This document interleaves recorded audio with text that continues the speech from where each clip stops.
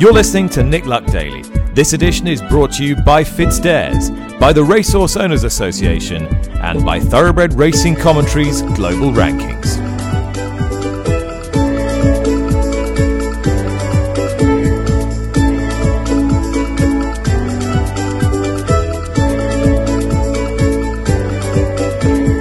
Good morning, hello, thank you for listening. It's Tuesday the 15th of August, Charlotte Greenway in for Nick, and I'm joined today by RTV's Jane Mangan. We'll be joined shortly by Jack Channon, who looks ahead to a couple of his smart performers with entries this week, before Ruby Walsh is the latest on this podcast to add his voice to the sauna debate. Then Jo Massey of Racehorse Relief shares her concerns over the charity's future, and finally to France for this week's Weatherbys Bloodstock segment. First though, Jane, you were at the Curragh on Saturday for the Group 1 Phoenix Stakes, where Bucanero Fuerte looked very good, and I don't think there was any fluke about that performance, was there?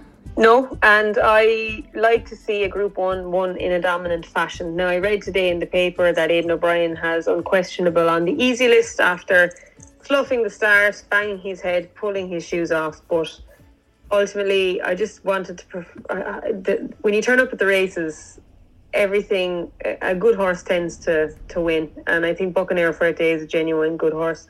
A lot has been said in the aftermath about, Adrian Murray, Kia Jarabshin and Rob Snagwar, and it is so important that we have new players into the game, particularly in Ireland, for that level of competition, and they have served up competition over the last couple of seasons, which has accumulated in what this horse has achieved.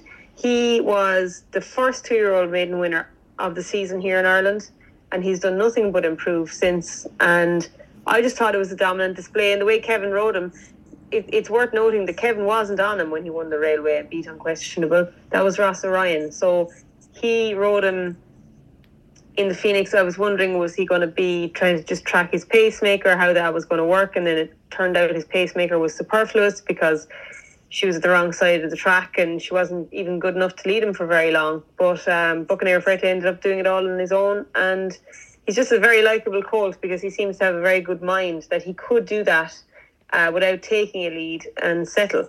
So they have their options talking about going up and trip. Personally, I don't see why you go anywhere bar 6 as a 2-year-old and worry about next year when it comes along. But that was a lovely performance, and there was a real warm feeling towards the connections at the Curragh itself, because we know for the sustainability and I suppose the attraction to the sport that you need to have good competition on the track, and that certainly served it up, and it is refreshing. Bucanero Fuerte was the first 2-year-old winner of the European season. We're going to have the second one this weekend in the morning, but that set the tone for what will hopefully be a diverse range of good horses in the juvenile bracket this year.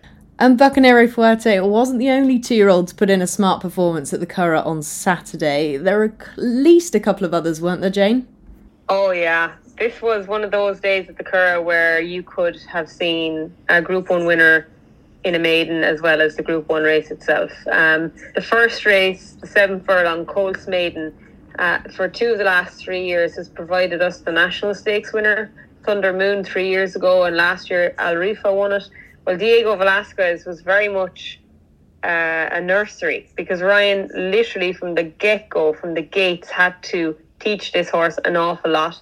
He took a lead, but he was literally behind the bridle the entire way, and it wasn't until he met the rising ground in the last 200 yards that he really started to assert. He ended up winning by around 5 lengths. Okay, he beat an 80 to 1 shot, and people will pick holes in that. But it was probably the manner in which he was so lethargic and green and did a lot wrong and still ended up crossing the line like a horse that didn't realise he was in a race until he had finished the race. Came back into the winner's enclosure like he hadn't turned a hair. And he's a big, scopy Franco. There was a price went up for a Guineas quote for next year. I would say Derby all day long. His brother Broome and Point Lonsdale, they obviously stay very well. They're both by Australia. And I know this guy had a lofty price tag of 2.4 million, but he just seems to have a little bit of a could be anything factor about him. And that was the Colts race. I must mention the fillies race as well. A Lilac Rolla gave £7 to Red Viburnum Red Viburnum, the Frankel filly of Moigler's, was backed as if defeat was out of the question for Dermot Weldon. That was her debut run in against winners. Now, credit to Paddy Toomey's filly and Aidan O'Brien's for giving her weight. Lilac Rolla and Opera Singer finishing 1-2. But it was some debut performance the way Red Viburnum hit the line. She's got a Moigler Stakes entry, obviously, given her owners. That might be the target, but you wouldn't be surprised if any of the first three were quite smart there. And that was before we even got to Cherry Blossom winning the 6 furlong maiden. She's a big no-name ever. She won very, very well. I think she won by 5 lengths. So that day at the Curragh was free entry. I think the bookmakers covered the cost of the entry for patrons. There was a huge crowd there. Thank God the weather played ball, and it was just a thoroughly enjoyable day. That was what a Group 1 day at the Curragh should feel like, and hopefully we can continue to build on that now. And talking of smart 2-year-olds, it looks like your bet with Nick is still very much on between the two of you, because City of Troy and Alang Alang have both been given their Group 1 entries. How are you feeling about it now? Confident or a little bit worried? Oh, no, I'm happy, Charlotte. Yeah, I listened to Ollie Bell's interview with Aidan O'Brien for The Sporting Life, and he mentioned that they're both on target for Champions Weekend. And it's not a mistake that I picked the race that was half an hour before the other race. So if of course the National Stakes was first, then I'd be scuppered, because City of Troy looks like he's absolutely awesome. But I also think that filly is very special as well. So hopefully they both get there now. And I don't think McDonald's will cut it. Jane, there's one race in particular that catches the eye this afternoon, and that's the 250 from Deauville, the Group 2 Prix d'Ornano, where we'll see the current favourite for this year's Arc, Ace Impact. He's currently available at around 3-1 on, but he faces a couple in there with some high-class form. He does, but the D'Ornano is always a good race. It's never been won by an Irish trainer, so Joseph O'Brien will hopefully make an impact with Al Rifa, but Ace Impact is justifiably top of the market. The last to first run in the Prix de Jockey Club, I've heard people say that they just went too fast up front and Big Rock didn't sustain it and it set it up for a closer. I don't really subscribe to that. I think this is genuinely a very good horse, and I think Big Rock just didn't maybe quite stay, but the others were beaten fair and square. He's 4 from 4. Why can't he improve even further? He's the first crop of cracksmen. He's all very exciting in all those regards. But I suppose it's Jean-Claude Rouget's the words he spoke about it, and the way he spoke about him after the Prix de Jockey Club, which was quite eye-catching, because Jean-Claude Rouget's had so many good horses, and he's brought some of them to this race. He brought previous Jockey Club winner Al Manzour to win this race before he went and won the Irish Champion Stakes. He brought Al Hakim here last year, the horse that went on to be 4th behind Alpinista in the Arc. So he has tried, and he does bring some very good horses to this race. I saw Al Rifa in the paddock before his seasonal debut at the Curragh back in July. That was in the International, when he was well beaten by Al Rifa. The third horse, Alfred Munnings, has been beaten subsequently. I do think Al Rifa will improve further on, but he'll have to improve extraordinarily to get near Ace Impact. And I read in today's paper that Victoria Road had a setback, and obviously we haven't seen him since he won the Breeders' Cup in November, so Aidan O'Brien's expecting a lot of improvement from him. And to be fair, they're the only 3 that I can realistically see making an impact at Group 1 level. And if anything else were to win the race today, I'd be surprised. That's not disrespecting them in any way, but like you have 3 Group 1 horses, Group 1 winners there, and let's see what they can do. But Ace Impact is extremely exciting. We're at that time of year now where everybody's looking towards the Arc. I know we talk about it in April, May, but we kind of talk about it tongue-in-cheek. You've got the whole season to work towards, but this is probably Ace Impact's next big step towards October, and let's see if he can pass it with flying colours. Yeah, and I'm just looking at the Arc betting now, and Ace Impact is around the 5-1 favourite. Next in is Hookham at 8. What do you make of the 3-year-old allowance they get in the Arc? I know we always talk about it from a filly's perspective, but from a colt's, is it an advantage?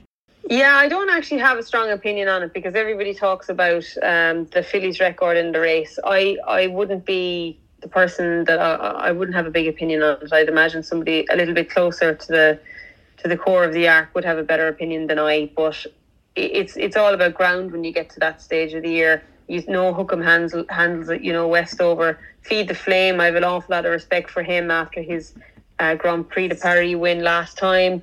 And after that, you're talking about horses who are subjective to whether they'll ever get there. Desert Crown, Emily Upjohn, Luxembourg. But there's a couple of horses that I'm interested in. I thought Onesto ran a very good race in the Marois over an insufficient trip at the weekend. I'd love to know what's happening with Videni, if last year's second in the race is likely to make it back after 2 disappointing runs this season.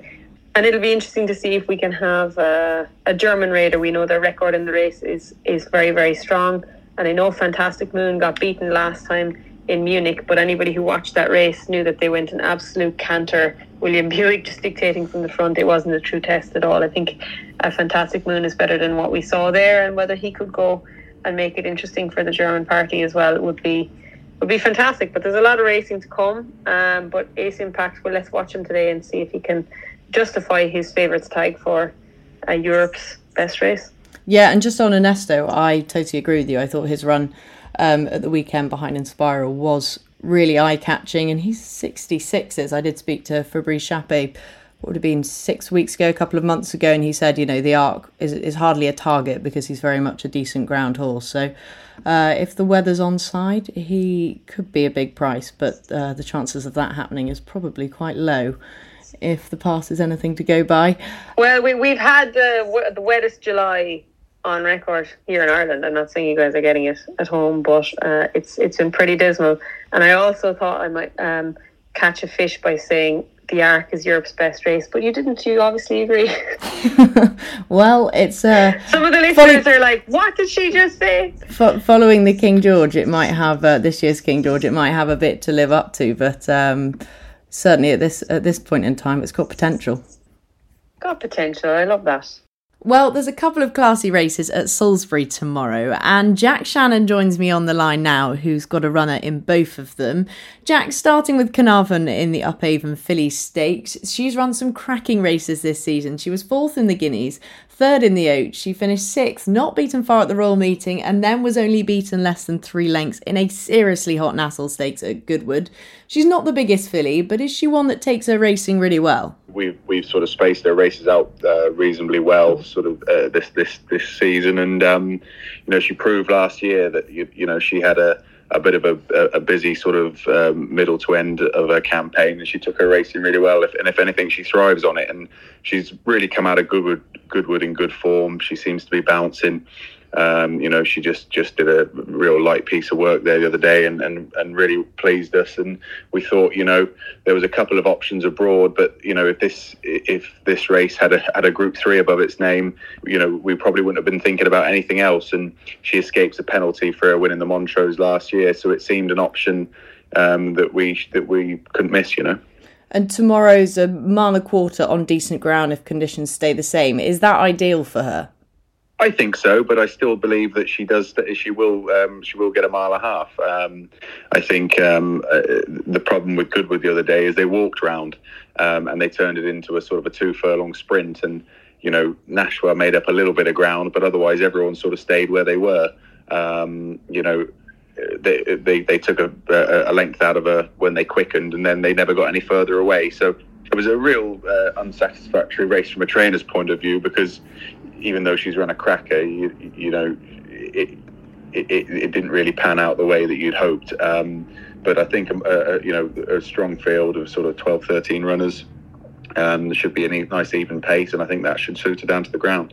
Yeah, and you mentioned 12, I think 13 declared. What do you make of the opposition? Obviously, Running Lions in there, and she sort of could be anything.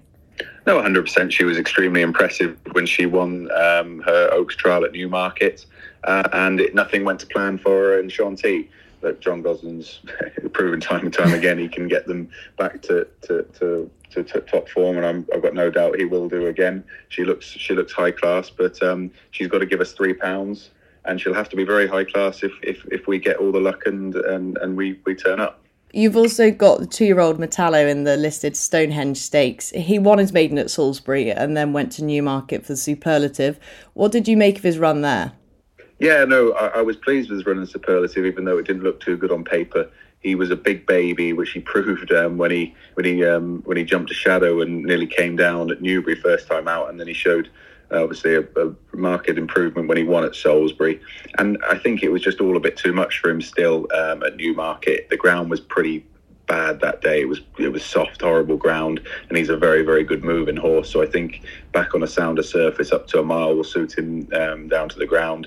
We've got a decent draw in one. We should just be able to jump and get a nice toe round. And look, there could be a very good horse in there. You know, you've got some extremely well-bred horses for some big teams, but he's a very nice colt, and I do think he's up stakes class.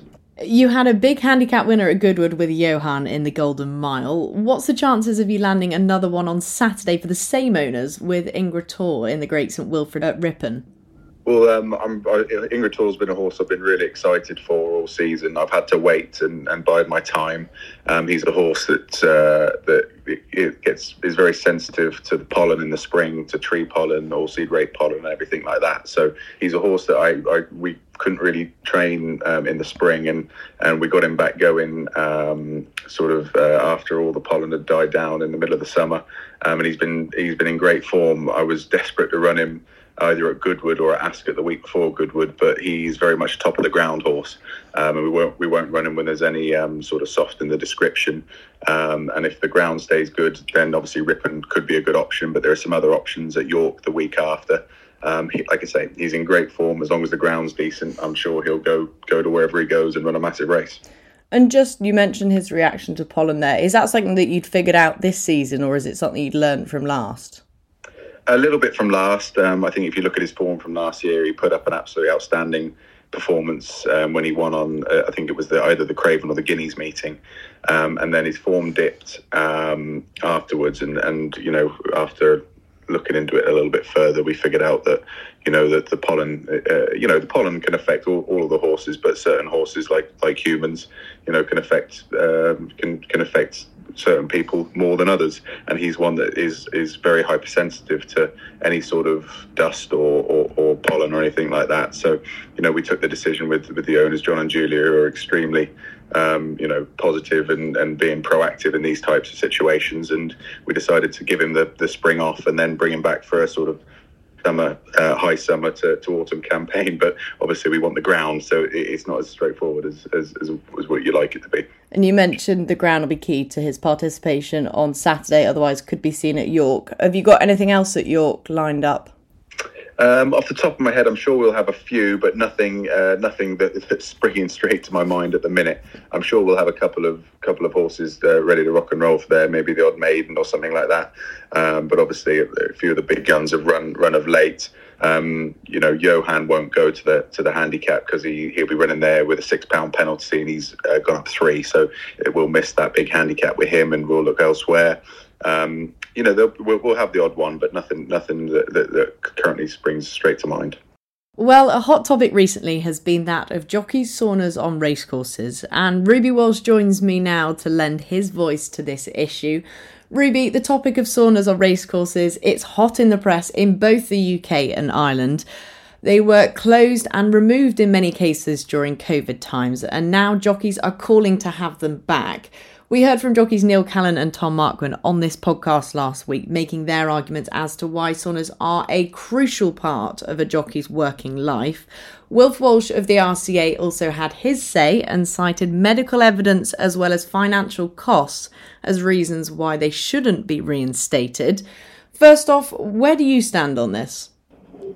Where do I stand? I suppose I was part of a generation, in Ireland anyway, that always envied our colleagues in the UK who had saunas. So I was part of a generation that fought tooth and nail with Irish racecourses to get saunas installed at every Irish racecourse.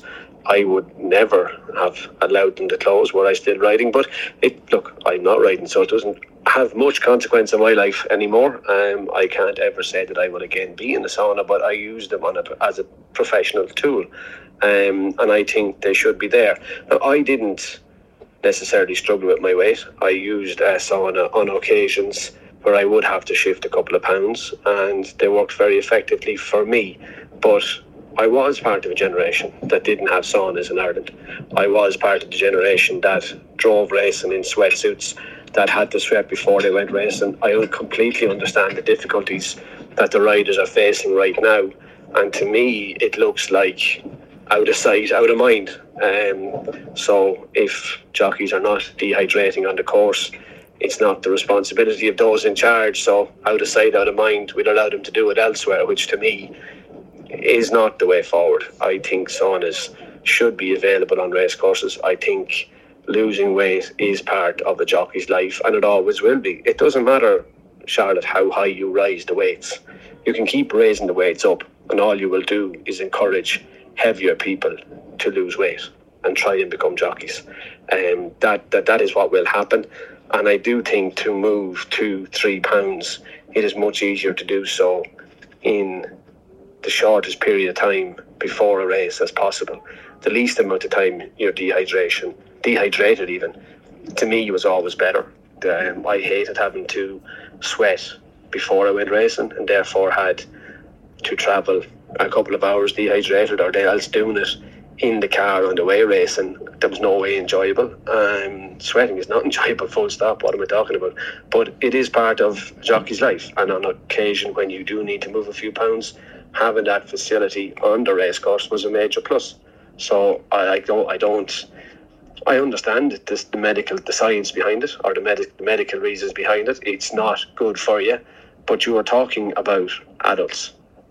I know apprentices might be under the age of 18, but everybody else is an adult. Nobody has been forced to become a jockey. Nobody has been forced to make the decision that they need to lose weight. People are doing it by choice, and people will do so by choice, whether it's on a race course, in the sauna, or they have to do it before they go. So I think making it as easy as possible is the way forward. I don't accept Will Walsh's argument that it's to do with finances. I think that's I won't even go there as to what I think about that. Should we be seen then, do you think, to be educating the jockeys, especially the younger ones, on how to sweat sort of effectively and safely? Yeah, but I think that's trial and error for everybody involved. It's like everything in life. How do you learn that the cooker is too hot? Well, most kids touch it, and then they realise it's too hot and they don't touch it again. Trial and error is how most people learn everything in life. You learn from every mistake you make, I suppose. But look, in an ideal world, it would be simply you watch your diet, you do enough exercise, and you are the weight you are. But people will take a few more pounds off that if it means getting an opportunity to ride a winner, to get a ride, to achieve the dream that jockeys are chasing. So yes, you can maybe make it part of the curriculum that you learn and understand what is safe for your body to lose and for you to still be cognitive, I think is the correct word. But yeah, I'm sure you could do it that way, but I think it's trial and error. I learned over time what I could lose in a session, I suppose, for the want of a better way of putting it.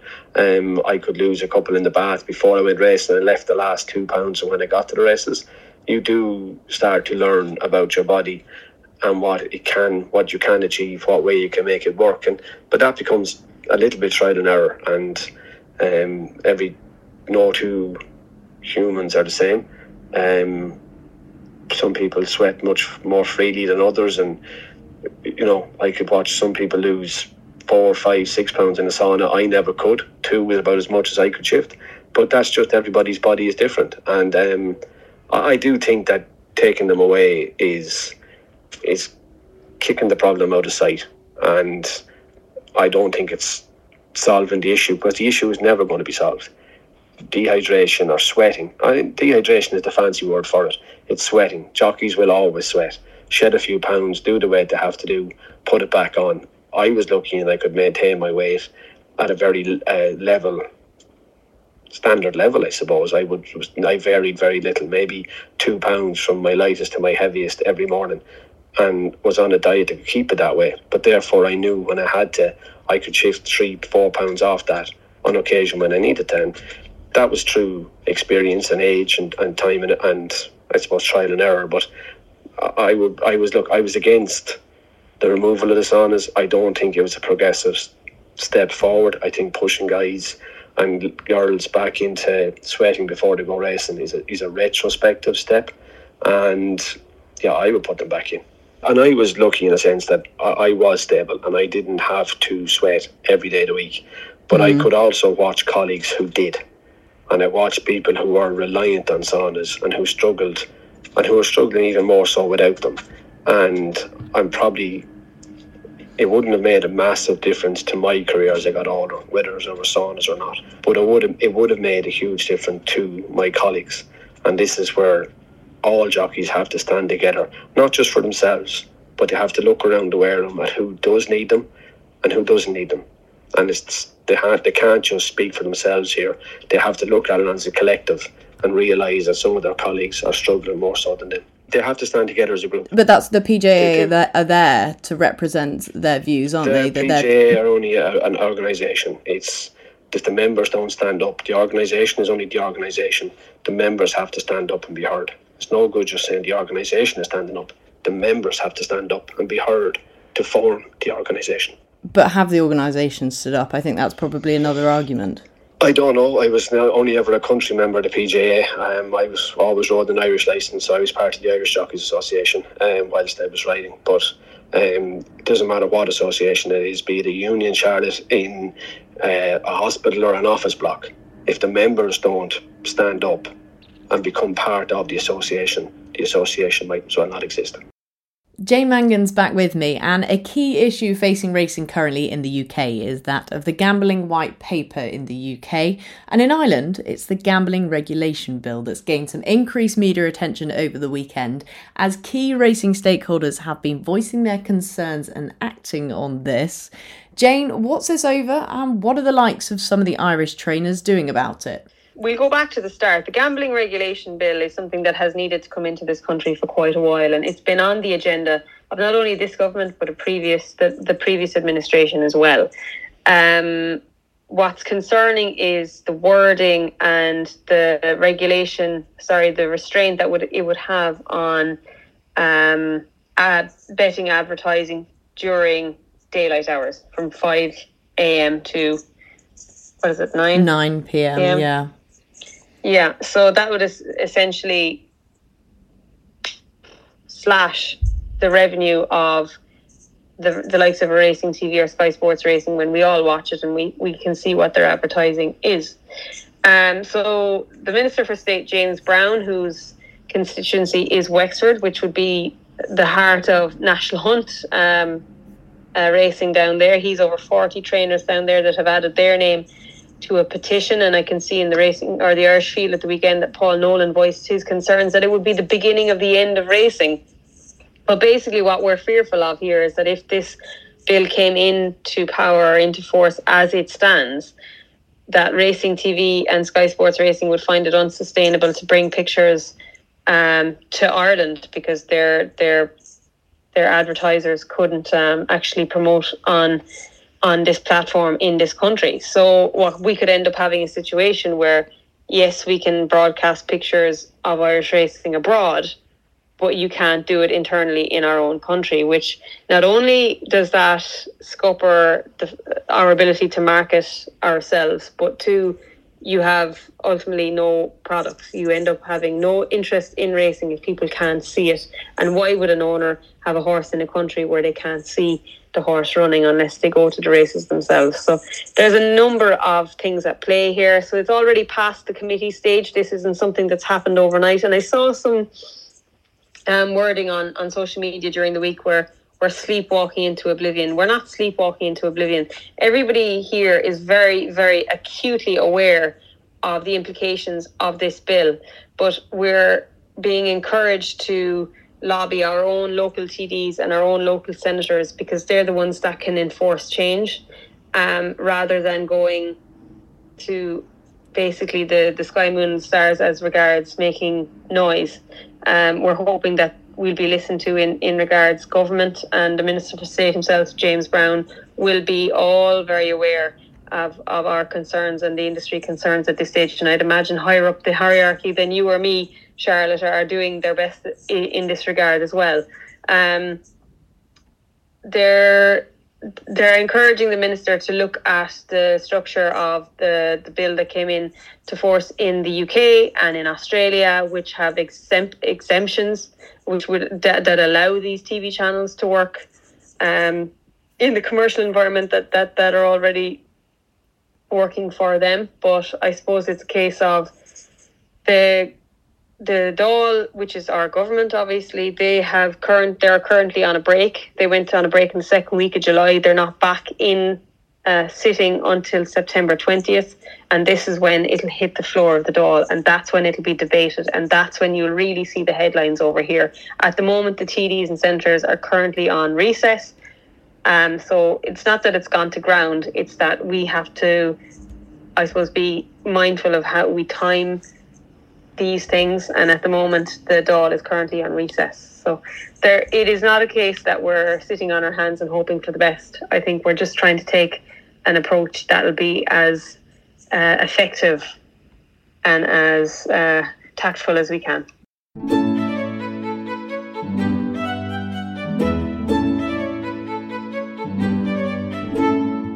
Just picking up on an article by Chris Cook in the Racing Post yesterday regarding the funding difficulties faced by the retraining and rehoming centre Racehorse Relief in Cornwall. Their founder and chief exec, Joe Massey, joins me on the line now. Joe, just first off, can you give us a bit of background on Racehorse Relief and the work that you do? So we've been running for 12 years, based down here in Cornwall. We started off on a really tiny farm which we rented, which had a few acres, and the vision was to have a couple of horses and help them out, but it's kind of snowballed quite dramatically, and we've since bought an old working farm which we've converted into having great retraining facilities. We can now house 30 horses, which started off that we could house 5, I think. And to be honest, we're pretty much always full. There was a spell where we were full and we had 10 horses on the wait list. So the feeling is that there's a need for what we do. We take horses direct from training, but we also take a lot of horses from private homes where people are, they've got horses either off the track or through other means, and they're struggling with them for whatever reason. And what sort of things will you do with them day to day? So we aim for all the horses to work every day. Some of them are under rehab for injuries or behavioural issues, which means that they might do a little less. They might just be doing, some pole work or working on the lunge or just hacking out if they've had a leg injury that requires them to just stay in straight lines for a minute. Myself and my head rider both come from an eventing background, so we do tend to, have that in mind when we're retraining the horses. So when they're the finished article, if you like, ready to be rehomed, we'd like them to be able to school to a certain degree and, if appropriate, jump to a reasonable level before finding a new home. And so this process of retraining these horses, why is it so crucial for thoroughbreds? Why can't they sort of just be rehomed straight out of the racing yards? I think it's there's sort of a two-pronged thing. It's quite a culture shock for them. When they've been in a large training yard, they've had lots of other horses around and life's been very busy. Some of them adjust really easily and can go into a private home where there's maybe only one other horse. But for some of them, it just takes a little bit of a transition period. They've got muscles in all the wrong places for other jobs. And so, sometimes they just need a bit of turnout and just to, completely relax. And we change their feeding regime and everything. And just show them a bit of life, really. They're generally very good with things like traffic, but some of them aren't used to going anywhere on their own. So they have to learn to, go out hacking on their own and things like that.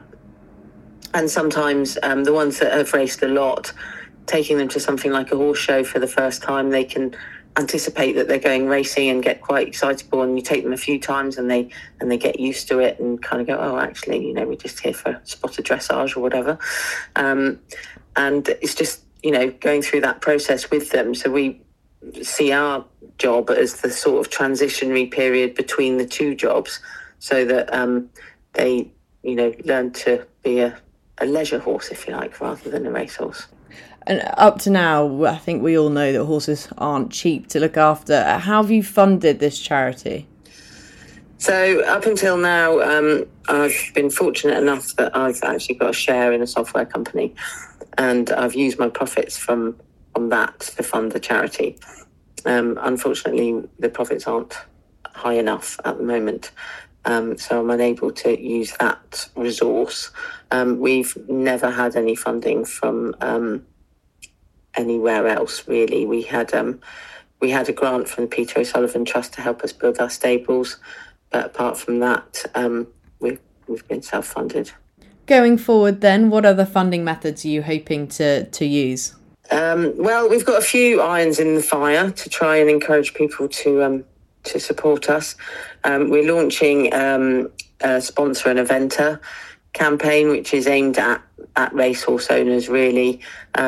We feel that, you know, if they've enjoyed the thrill of having a horse in racing, that perhaps they don't feel so inspired by the fact that, you know, Caernarfon down the road is going out plodding around the lanes. And so, you know, we've sort of said, you know, would people be interested in sponsoring a horse to go on and have this particular career, which would be cheaper than keeping a horse in training, but not that cheap. We obviously, you know, do all the other sort of normal type fundraisers and hold clinics and open days and things like that. But they're not lucrative enough when your overheads are so high. Obviously, the thoroughbreds, as you said, aren't cheap to keep, and they're no cheaper for us to keep than they are for the trainers to keep in training. They still require a lot of feed and bedding and hay and people to look after them. And just for anyone who's listening to this now and wants to help out and donate, how can they go about this? So if they want to donate, there's a donate button on our website, which takes you to PayPal, or they can drop me an email and I can give them bank details. If they're local, we have collection pots at all the local sort of saddleries and farm shops. And your website is Racehorse Relief, all one word, .org, is that right? Yeah. Jane, we've just heard from Joe Massey there of Racehorse Relief, and it's an incredibly important part of the racing industry, isn't it?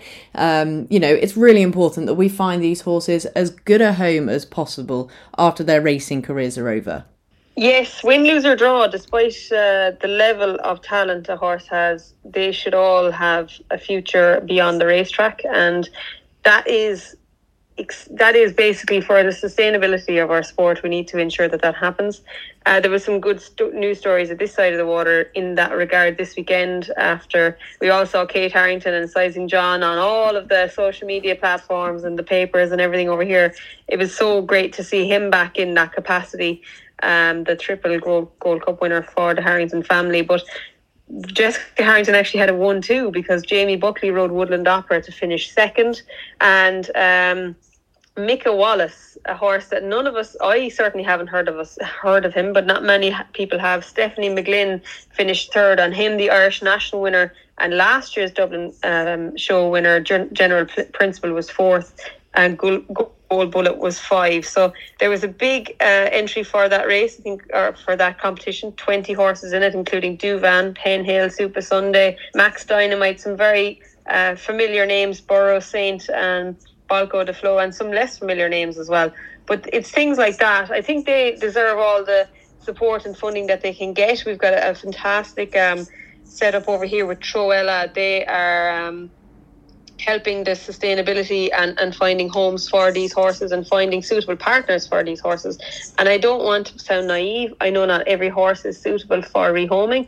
We had that here with our own Monty's Pass, who he wasn't suitable for riding after his racing days, but we kept him ourselves, and that isn't possible for every horse, but we will try and make it possible for as many horses as possible. So it is something that going forward we should have always been very aware of it, but now it's not only a case of being aware of it but making it happen. And that's something that we should never forget about.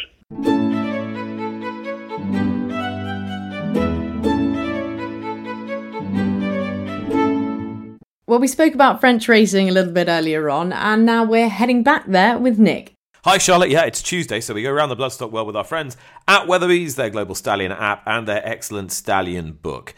And if there's one stallion that's made an even deeper impression this season than perhaps you thought possible, it's Wootton Bassett, the big money transfer to Coolmore a few seasons ago. Where did he start off life? Well, he started off life as a stallion at Nicolas de Chambure's Haras d'Etreham. Nicolas, fourth generation custodian of this famous stud in northern France, and the man who also raised and produced Bucanero Fuerte, Wootton Bassett's latest Group 1 winning son in the Keeneland Phoenix Stakes on Sunday. So, Nicolas, double congratulations. Yeah, no, thank you very much. And of course, yeah, we talked together, I think it was 3 or 4 years ago, just after Wootton Bassett had been sold to Coolmore. So it's been a good year, been a good 3 years, and it's great to breed another Group 1 winner, by him. He's been such a great horse, good horse to us, and we bred that horse on the farm for a great long-term client of us. So it has been a great supporter of our stallions. So no, it's good, and it's great competition to breed those top class Group 1 horses at 2. So no, it's a great achievement. It's been a great weekend. And what do you think it is that's made a horse like Bucanero Fuerte? Because Wootton Bassett seems to have some sort of a magical cross with his dam, having already produced Wooded, the Prix de l'Abbé winner, and beat Le Bon, who was a pretty smart horse for Richard Hannon. Yeah. Well, I mean, he's that cross seems to be a bit, to have something a bit of a magic, Elizabeth City on Wootton Bassett that. In breeding in Mr. Prospector.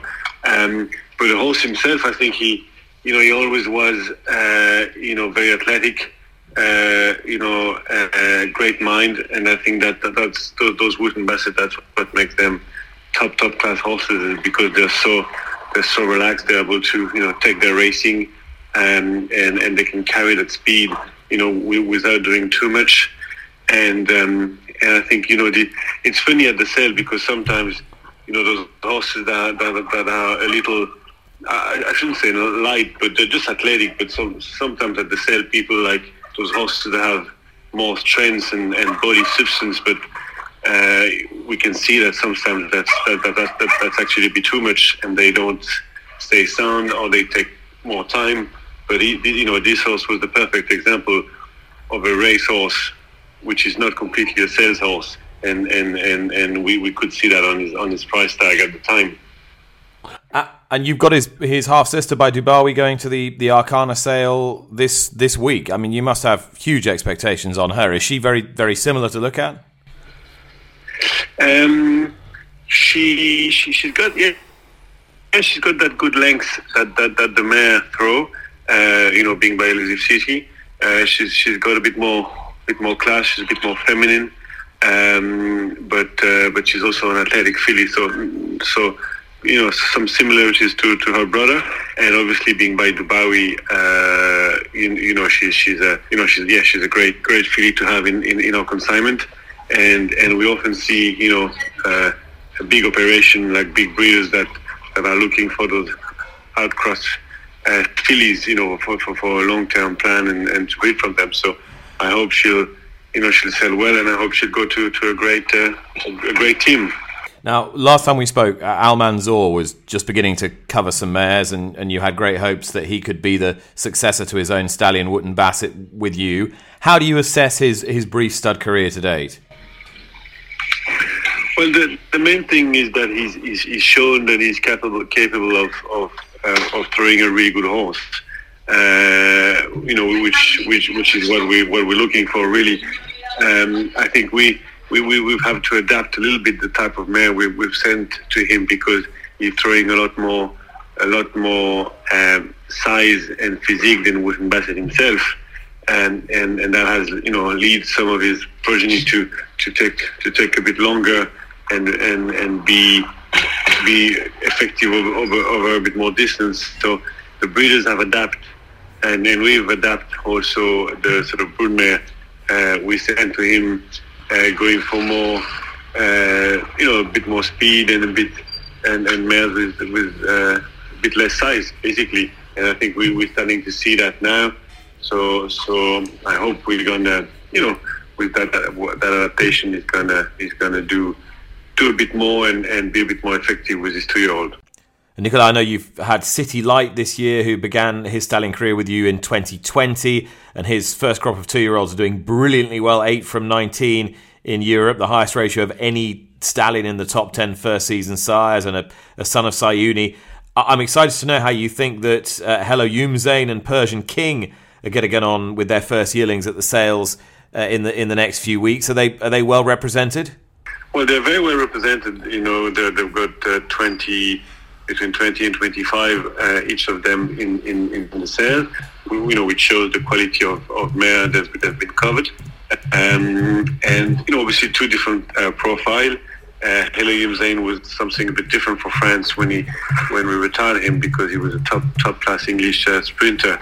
By Kodiak, was a great star, and he's been really well received. And he should bring something a bit different, for France. And I'm really excited to see his 2-year-old next year, just to see what they can do. And Persian King was one of the best, son of Kingman. He was a champion miler, and he carried that quality over 12 furlong, being a great third in the arc. I like the fact that he was so versatile in his career, and when we sold Wooten Bassett, the plan was to invest in great stallion prospect, and we were lucky to do so with those 2 stallions. And so we have, I think we're entitled to have great expectation with those 2. Because again, when that void is left, you wanted to use that opportunity. I suppose it was important to make the most of that, rather than to sort of just say, well, that's great, we got a good price, we'll never replicate that. Yeah, no, the plan was not to get our money and go and retire on a beach and do nothing. We're here for the long term, and we thought he was going to allow us to reinvest in stallion, obviously, in mares, in infrastructure on the farm, and we bought that place where we do now the pre-training and spelling. So it was there was a plan behind that, and we've got some, we have Ernesto who's going to retire next year, who was a great force yesterday in the Jacques Mawa, as a prep race for the Irish Champion Stake. We own part of a son of Lope de Vega called Bovatier, who is unbeaten this year, and is going to target the Jean-Luc Lagardère in the autumn. So we're just trying to find the right horses to continue and keep reinvesting in stallion prospect. Nicolas, thanks so much for talking to me. Best of luck for the rest of the season, and particularly for the sales this week. Yeah, no, thank you very much, and we look forward to the weekend. Yeah.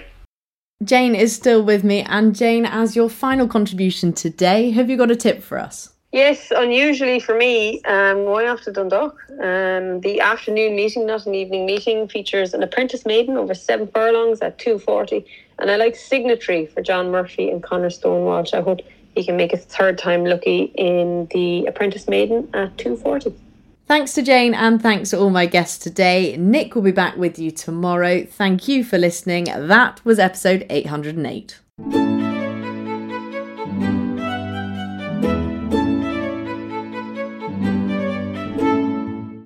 You've been listening to Nick Luck Daily, brought to you in association with FitzDares, the Racehorse Owners Association, and Thoroughbred Racing Commentary.